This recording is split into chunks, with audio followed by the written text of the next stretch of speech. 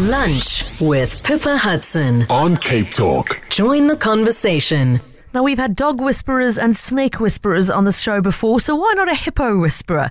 Perhaps a hippo heroine would be a better description, though, because an entire population of hippos in southeastern Zimbabwe owes its life to our next guest. Her name is Karen Paulilo, and she is British-born, has been passionate about wildlife from very early on in her life, and actually became Zimbabwe's first ever professionally qualified and designated female safari guide.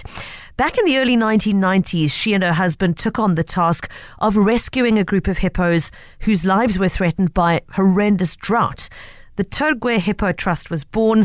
An artificial water pan was created for them that gave them a space to wallow in the absence of rain, and the wild hippos were fed in their natural habitat until the rains finally came to relieve the situation. It's now 3 decades later, and the descendants of those original hippos are still wallowing away happily in the Turgwe River. The Turgwe Trust is a fully fledged NGO, and Karen and Jean-Roger still work passionately to protect not only the hippos but their other animal neighbours as well. And Karen's just published the most gorgeous new book of stories about their animal encounters. It's called Hippos, a Mongoose and Me, and it's so lovely to have her joining us via Zoom this afternoon. Karen, welcome to the show. Thank you very much, Pippa, and it's such a pleasure and an honour to be invited, and I'm looking forward to this. Me too, thank you. Why the decision, as a matter of interest, to move out of taking tourists into wildlife areas and get more involved in actual animal protection? Was there a particular animal or a particular incident that was the sort of turning point for you in that move? To be honest, I wanted to work with animals since I was, believe it or not, 7 years of age in Britain, with a father that was a vet and a mother that ran a small zoo. And my dream was to work physically with wildlife. And when I came to Zimbabwe, I was fortunate enough to be employed by a forward-thinking guy who thought having a professional safari guide as a girl would be the right way of going forward. And I was lucky enough also to pass the exam and become a professional guide. But when you deal with the public, taking tourists in the bush, it's a fantastic life.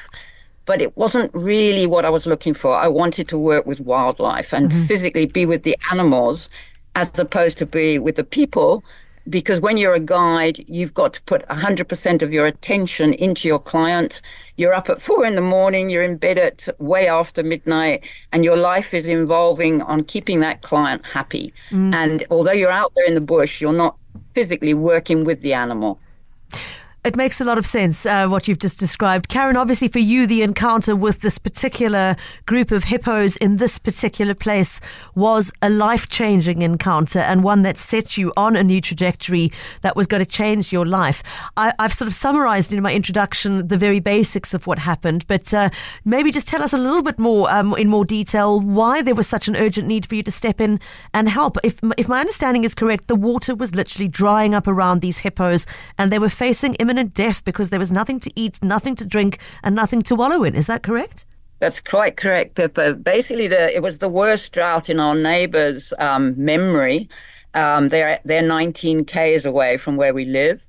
And it was obvious by signs in the bush, the ants, how they were building and everything, that it was a severe drought.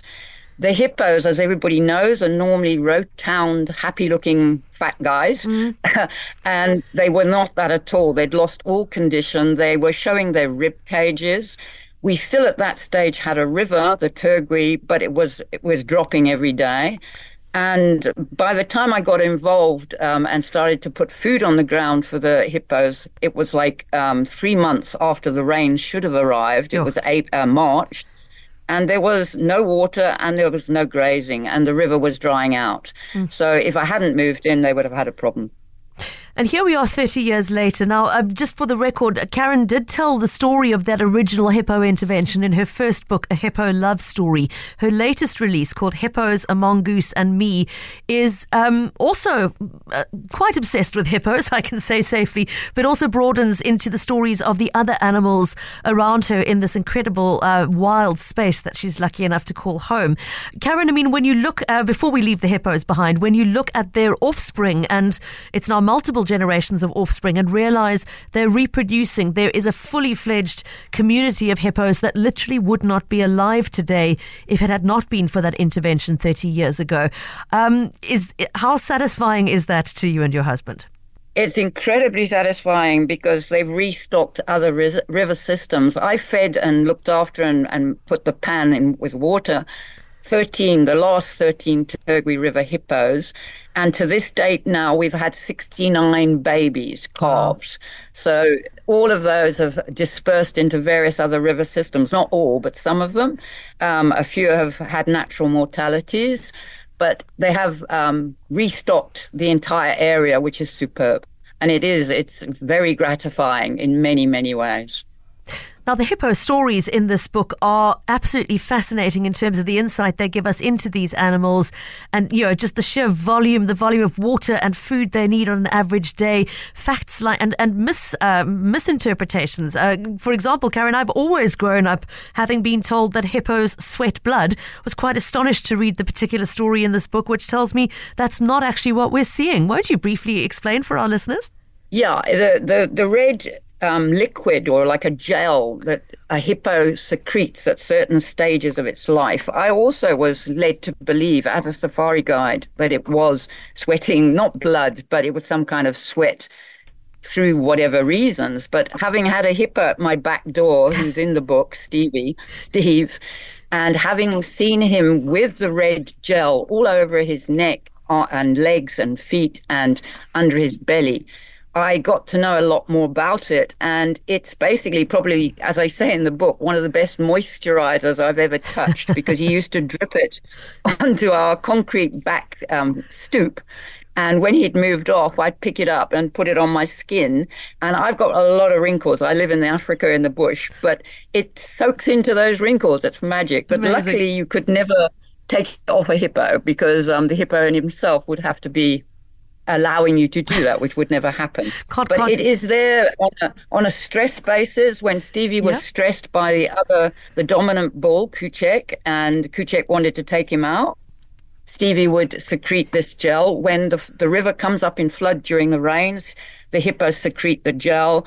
When in any way they're under severe stress for whatever reason, they will secrete it. It is also a sunscreen. It has been proven scientifically. But I have seen that it is stress-related, very much so. And it's not blood, but it's a very interesting color. Fascinating. And it turns brown. It starts off pink and then goes brown.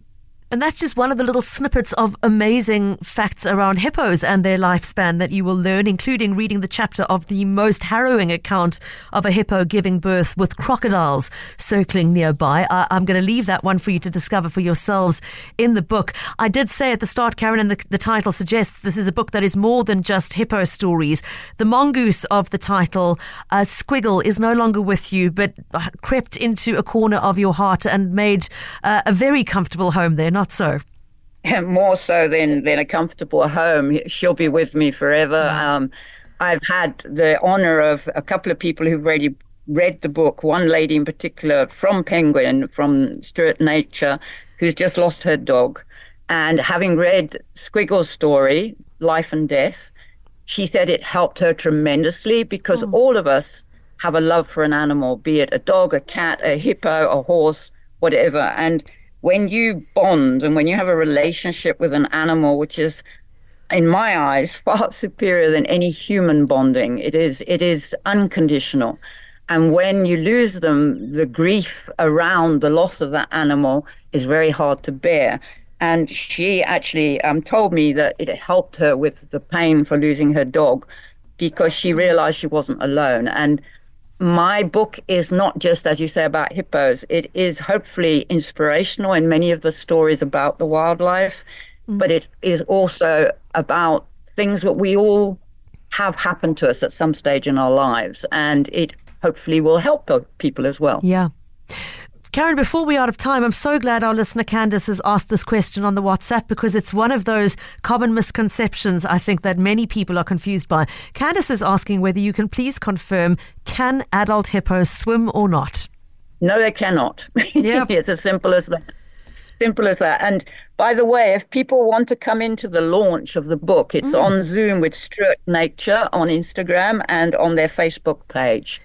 That's great. Okay, so the book we're talking about is called Hippos, A Mongoose and Me.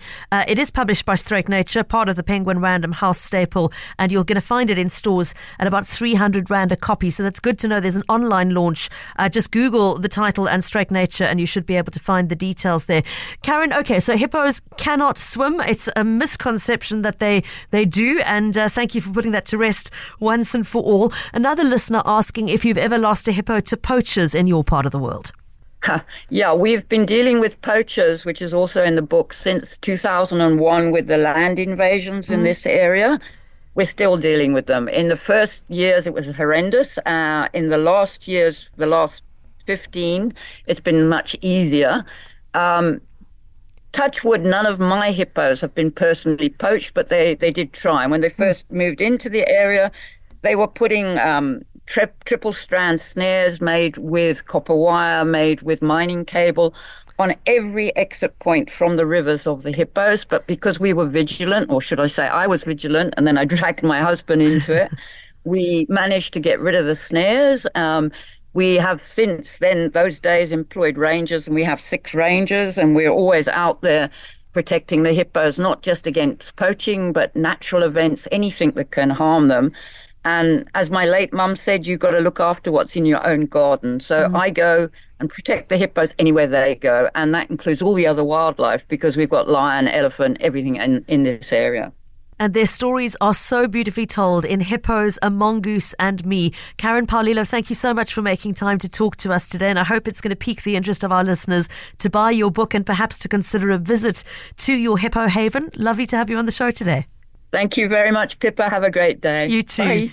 Bye-bye, Karen. The book again called Hippos, A Mongoose and Me. And you'll find it in all good bookstores now, retailing at about 300 Rand a copy.